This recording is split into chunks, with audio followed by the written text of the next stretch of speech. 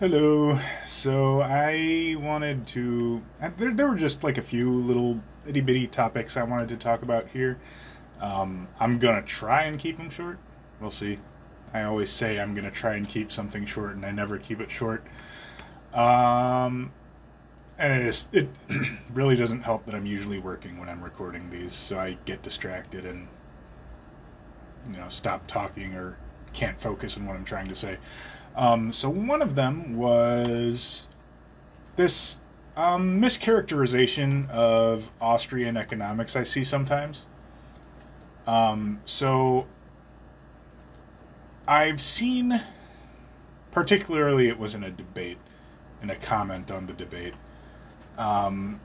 somebody mischaracterized, in my opinion, I'm pretty sure this is the way Austrians will explain it. I might be wrong, but I'm pretty sure this is Austrian's explanation of it. So, in Austrian economics, well, the claim by the commenter was that Austrian economists do not believe in empirical data, which, by my understanding, is not correct. That's hold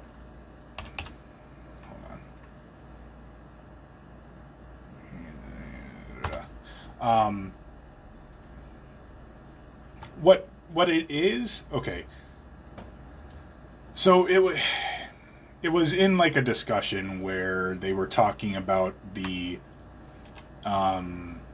unemployment as it relates to the minimum wage. And I'm not going to get into too much detail about it, but basically there was an Austrian economist who was talking about, how, as the wage increases, you can expect, there to be less employment because, if the cost of anything increases, then, as far as economic theory goes, it's a pretty standard economic theory that when the cost of something increases, then, people buy less of it. So in the case of labor, when the cost of labor increases, then you can expect people to buy less labor. But so, and then there was a counterpoint that, oh, hey, there's these studies that show that there has been no effect on labor in whenever, or very limited effect on labor in response to minimum wage increases. Now, and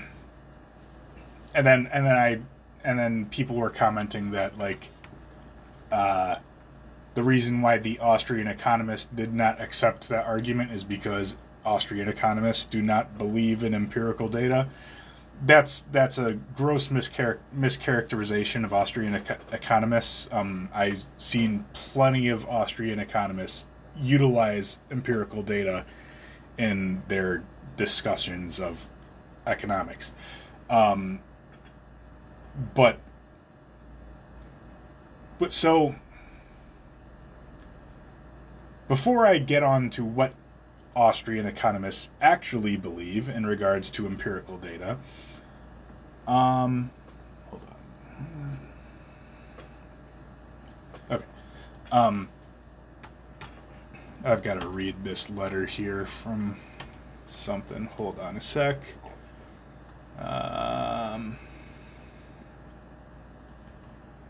What?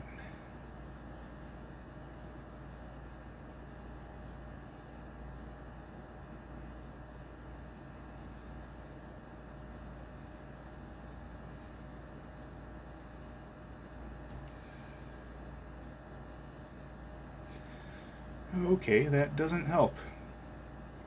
So, the problem with the studies that show that there's limited effect on employment due to rising minimum wages is that those often just include they're too broad in their sample. I guess you could say. They'll often include like people earning more than the minimum wage. I don't know exactly what the scope of the wages that they include in that are, because it's been a long time since I've looked at this, but they'll generally include a broader scope than just the minimum wage, and they'll look at all jobs that fall into those into that scope of wages. So one of the problems that comes from that, obviously, is that if new jobs are created at wages higher than the minimum wage, then that's counted towards the total employment, which skews it so that it looks like not as many jobs are lost when minimum wages increase. The other problem is that because it's not focusing on specific businesses, it often includes, like, if new businesses open, a new business opens, it creates 20 jobs, but, another business that had to raise their wages, they removed 10 jobs from the marketplace. So it'll look like, oh, hey, as a result of the minimum wage increasing, in this particular instance, 10 jobs were created. But the new business opening up that created a total of 20 new jobs in the marketplace that hadn't existed before had nothing to do with the minimum wage increase. They didn't create that business because the minimum wage increased. They were just entrepreneurs that were like, you know what? I want to start a business. I'm going to start a business. I need 20 employees. And there was a study, I can't remember whether it was Seattle or Portland. I think it was Portland. It was done years ago. And they had considered these factors in order to account, they'd considered these factors when calculating job loss from minimum wages. So what they did was they followed, I can't remember how many businesses, but they had picked out a number of businesses that paid the majority of their employees in minimum wages, and they surveyed only those businesses. So if a new business opened up, they weren't going to say, oh, hey, look, 20 jobs were created because of the minimum wage. No, they were only surveying the businesses that paid a minimum wage and existed before the minimum wage was implemented, and then tracked them over time to see what had happened. And they found that, yeah, when the minimum wage was implemented, among these businesses that existed before the minimum wage was implemented and that paid their employees a minimum wage, they found that the employments either dropped from those businesses or those businesses just relocated. They just left. They decided to leave Portland or Seattle or whatever city it was. And what's funny is that, so this study was conducted, and I'm pretty sure that when people cite the study about how well, there have been a lot of minimum wage studies over the years, but a lot of times, this is one of the most recent studies. When they're one of the studies that people often cite is this Portland study that was, so when people, the study was conducted in order to try and advocate for increasing the minimum wage. And when I can't remember which school it was some school in California. They were the ones that did the study that followed the specific businesses and found that the businesses either reduced employment or moved. When they saw that, they were like, that was not the result we were looking for. So then they canceled that study, and then they commissioned a new study from a different school to try and prove that the minimum wage does not reduce employment. And that was the one or one of many studies out there that was just like, we're just going to cast a broad net that just includes like all jobs that pay a wage from the minimum wage up to like $4 more, and we're not gonna exclude businesses that opened up after the minimum wage was implemented or anything like that. So that's one of the flaws in a lot of those minimum wage studies. And then, so, now that I've gotten that out of the way, as a thing that completely unrelated to the claim that I was talking about, this is why I take so long on these goddamn episodes, even though I say I'm going to make it quick. Hold on a sec. This is the other reason why it takes so long, because I gotta work.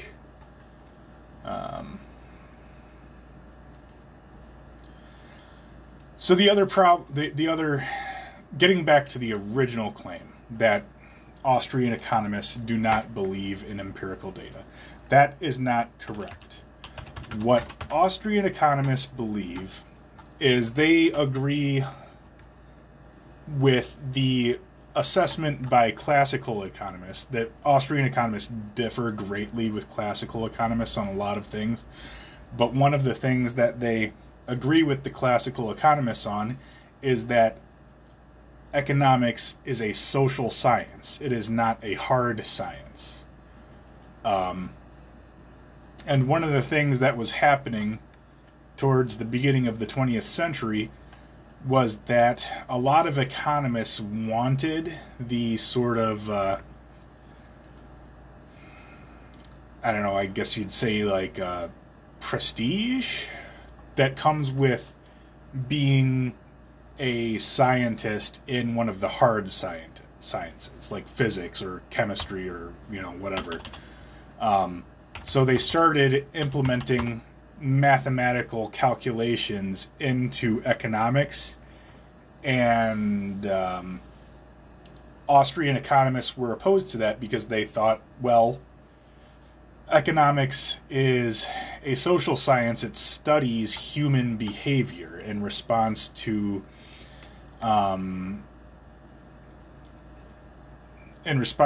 economic signals and incentives and things like that. So because it studies human behavior is something that is very difficult to calculate.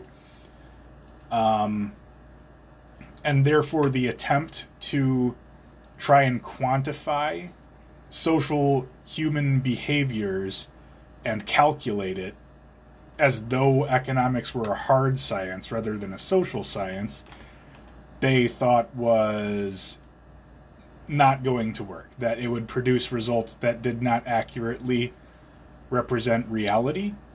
And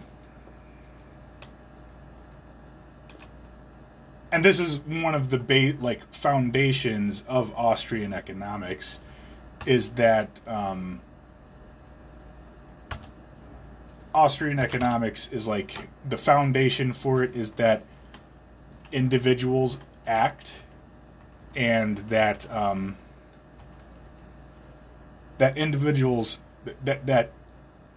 the action of individuals forms the basis of economics, and they act as individuals in pursuit of their goals, and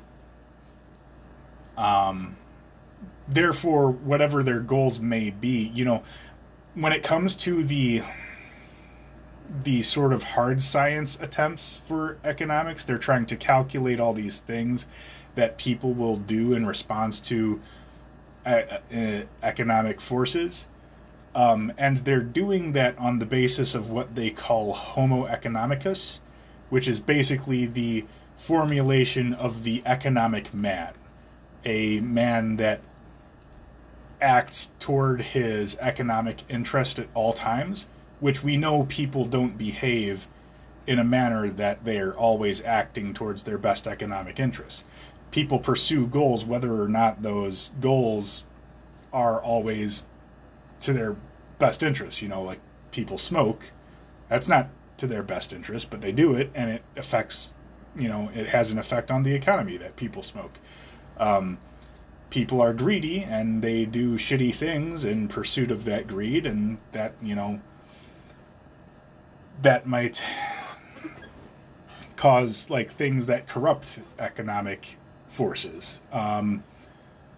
Or, people could be very altruistic and charitable and things like that, and do very good things that wouldn't make sense from an economic perspective. So because Austrian economics is based off of this notion that humans act as individuals in pursuit of their goals. We can include all of these things in our analysis, but it can't be calculated mathematically and quantified in like a hard science sort of fashion where you collect data and quantify it.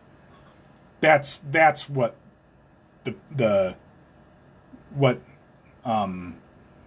Austrian economics believes. It's not that empirical data, it's not that they don't believe in empirical data, it's that they believe when it comes to calculating social behaviors of human beings who are fallible, they make mistakes, and you can't know what all their intentions are.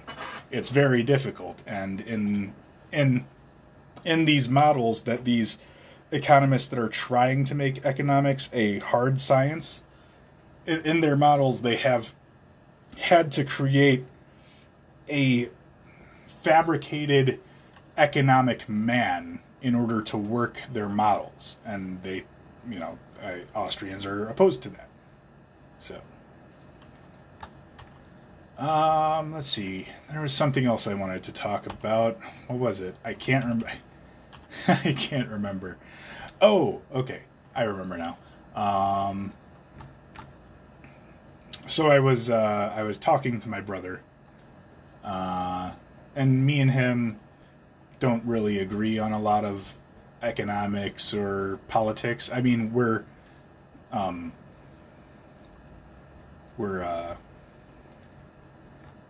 not like hostile about it. We have our disagreements, and we're kind of like, oh well, I believe differently. Well, we'll agree to disagree, type thing.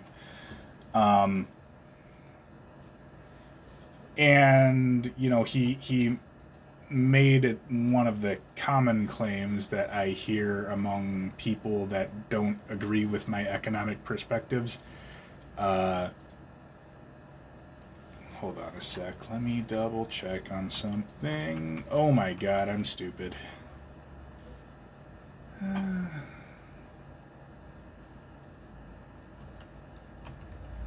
What information? What are you talking about? Sorry, I'm reading another letter.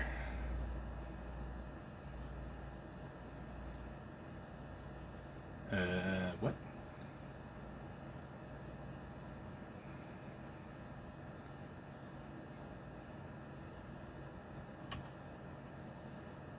Okay.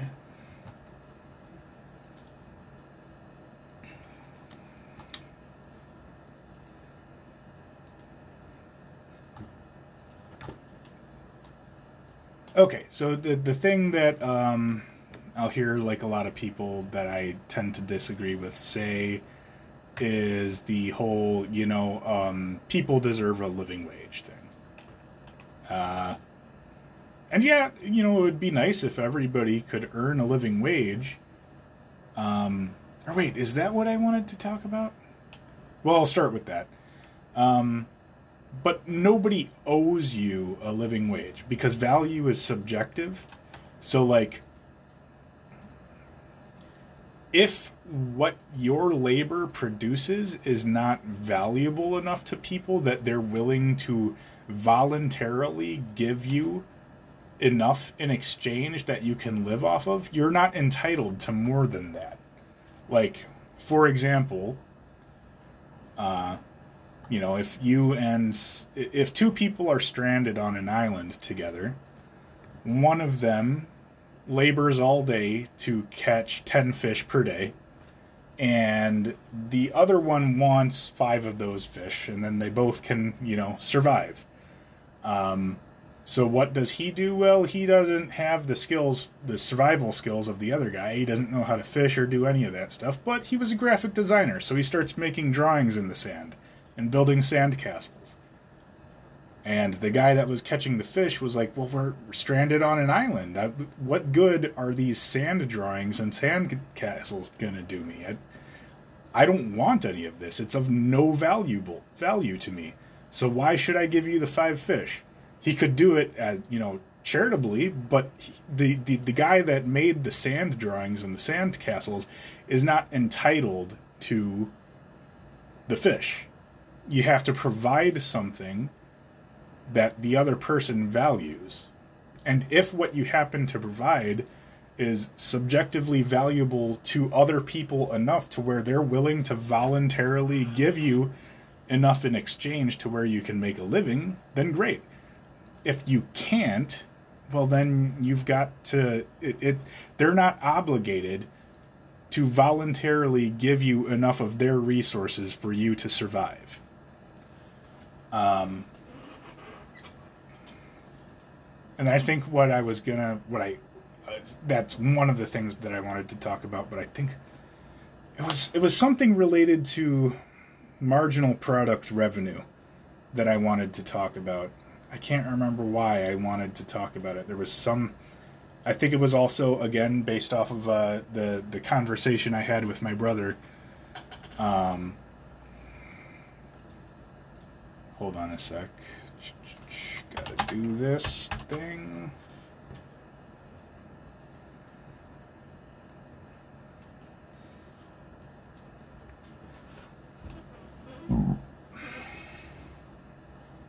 I think it was just based off of the same comment. So, okay, everybody's into... People deserve a minimum wage. Well,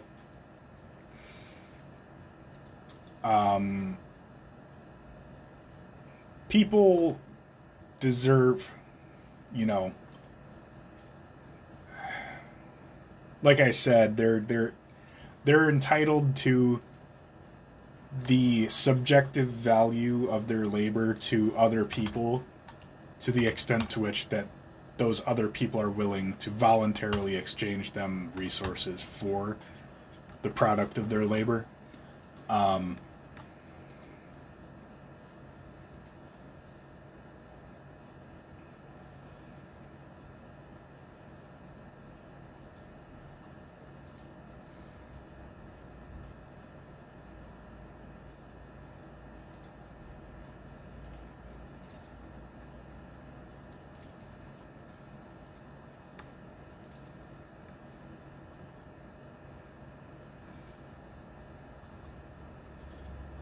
So, like, basically, like,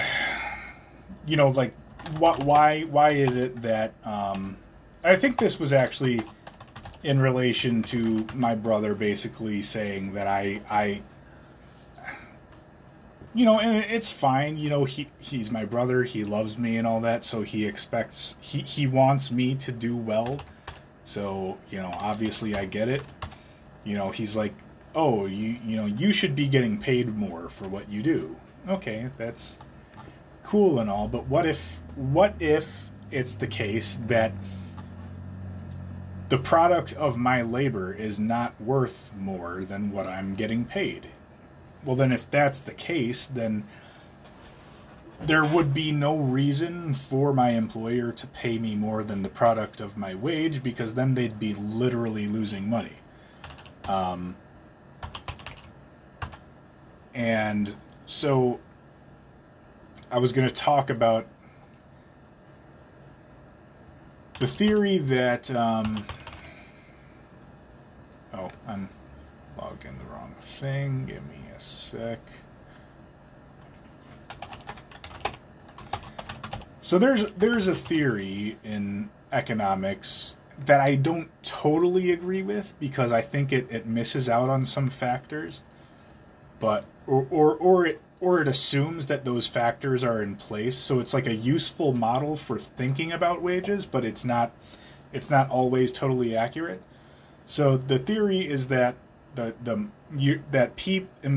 employees are typically paid close to the marginal product revenue of their labor.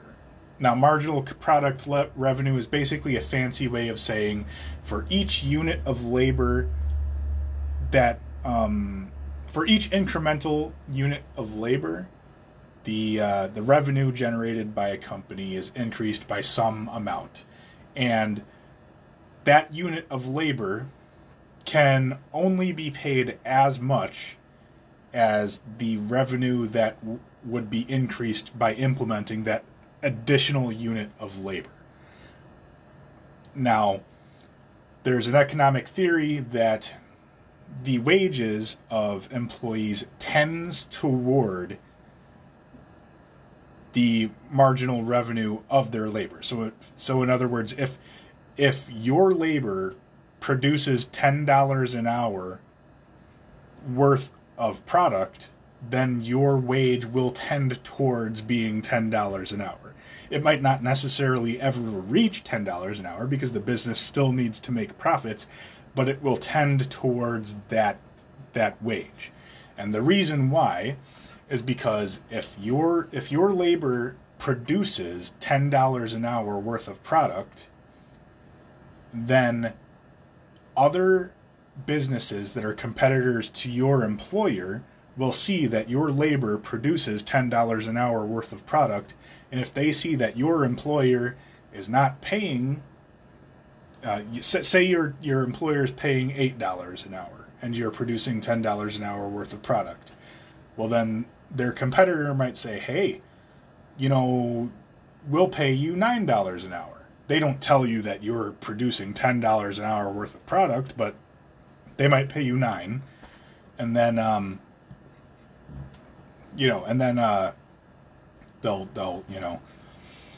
there'll be this back and forth as the businesses are competing to try and purchase your labor.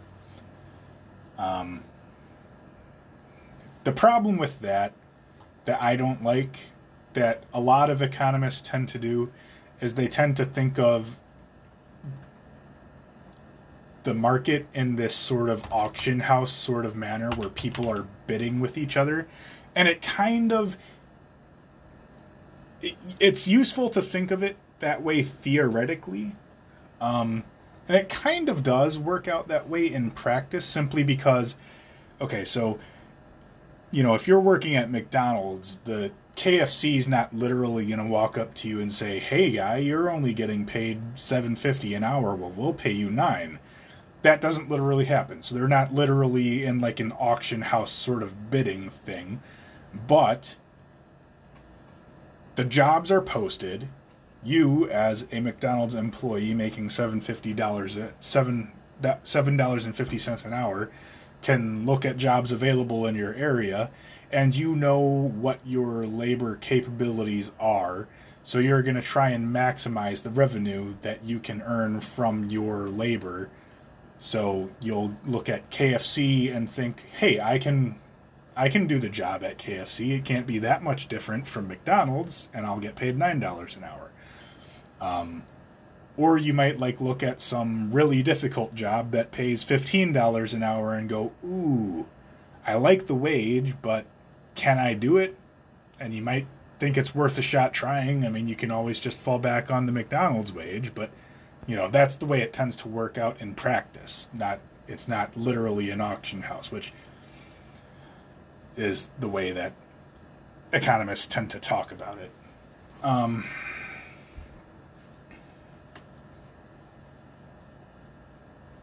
So I've gotten the theory out, and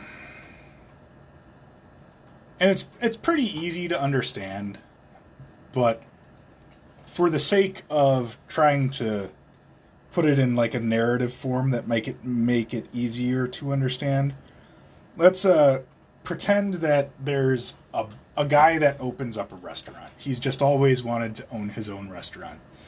And because he just opened it, he's the only employee. And let's pretend that he sells $20 an hour worth of food. So he, being the sole employee, his marginal product revenue is $20 an hour. Therefore, he'll probably pay himself somewhere close to $20 an hour. We're not counting like costs and all of that, just for the sake of making things simple, but you could assume that, okay, it was actually $50 an hour worth of revenue, and that, $20 an hour was the remaining profits. Whatever. It really doesn't matter. It's just, for thinking these things through. Okay, so $20 an hour for the for the labor of the one guy who opened up the business. It's his business. He does all the work, and he manages to generate $20 worth of an hour of revenue. So he pays himself somewhere close to $20 an hour.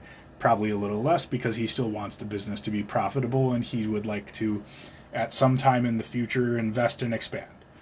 And probably through some of that extra profit that he's earned at some point in the future, he might, well, I guess he doesn't actually need the profits to do this, but okay, so let's say that, you know, he decides that, and you know, this is division of labor shit. This is stuff that people have known going back all the way to my knowledge, the oldest writing I've ever read on division of labor was in Plato's Republic.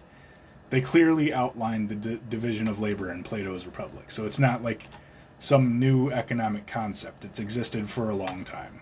And, I mean, we've seen people practicing the division of labor for a long time. As to whether they knew the benefits of it, the first time I've read anything that was someone specifically outlining the benefits of division of labor was in Plato's Republic. But anyway, so the owner decides, okay, I'm literally using all of my time, you know, on this. Maybe it would be more beneficial if I focused on certain aspects of the business and I hired somebody to do all the cooking and I just did most of the business stuff and then delivered the food to the customers. So he hires on another employee. Now there's 2 employees. Between the 2 of them, the marginal, you know, so the total revenue is still $20 an hour. But the owner of the business, he knows, you know, that he basically the business wouldn't exist without him. So he's going to consider his labor to be worth, you know, $15 an hour. Well, actually, you know what? Let's say because of the division of labor and the benefits it provides. So let's say the business's revenue increases to $40 an hour rather than the $20 that it was when it was just him working. So, but the business owner still is like, well, I'm, you know, this business wouldn't even exist without me. So, hey, yay, my wage goes up to $35 an hour, and then this second employee I'm going to pay $15 an hour. And then let's say he adds a third employee, and then we'll say that the wage, the revenue goes up to $50 an hour. The owner of the business still takes $35 an hour, and he gives the other, you know, the other cook that he hired,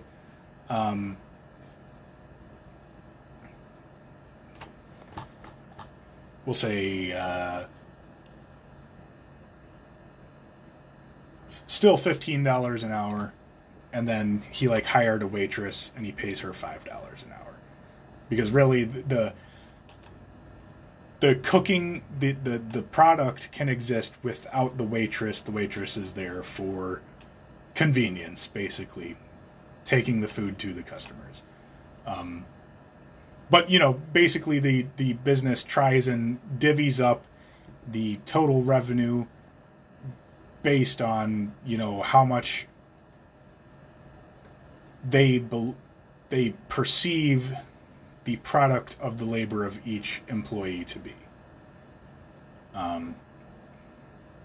It's probably not a perfect explanation. I probably should have just left it to, like, instead of having each laborer have different tasks, like, oh, the owner, you know, he's got a lot of responsibilities, and then the chef, you know, he cooks, and then the waitress, she takes food out to the customers and cleans the tables. It would have been simpler if I would have just made every laborer cooking staff, but you get the idea from the narrative. So I think that's pretty much all I wanted to say for now. I'll catch you later. And I was re-listening to that episode before publishing, and I realized all my math was wrong in my little marginal product revenue narrative. But I'm working, and you get the point, so give me a break. Anyway, catch you later.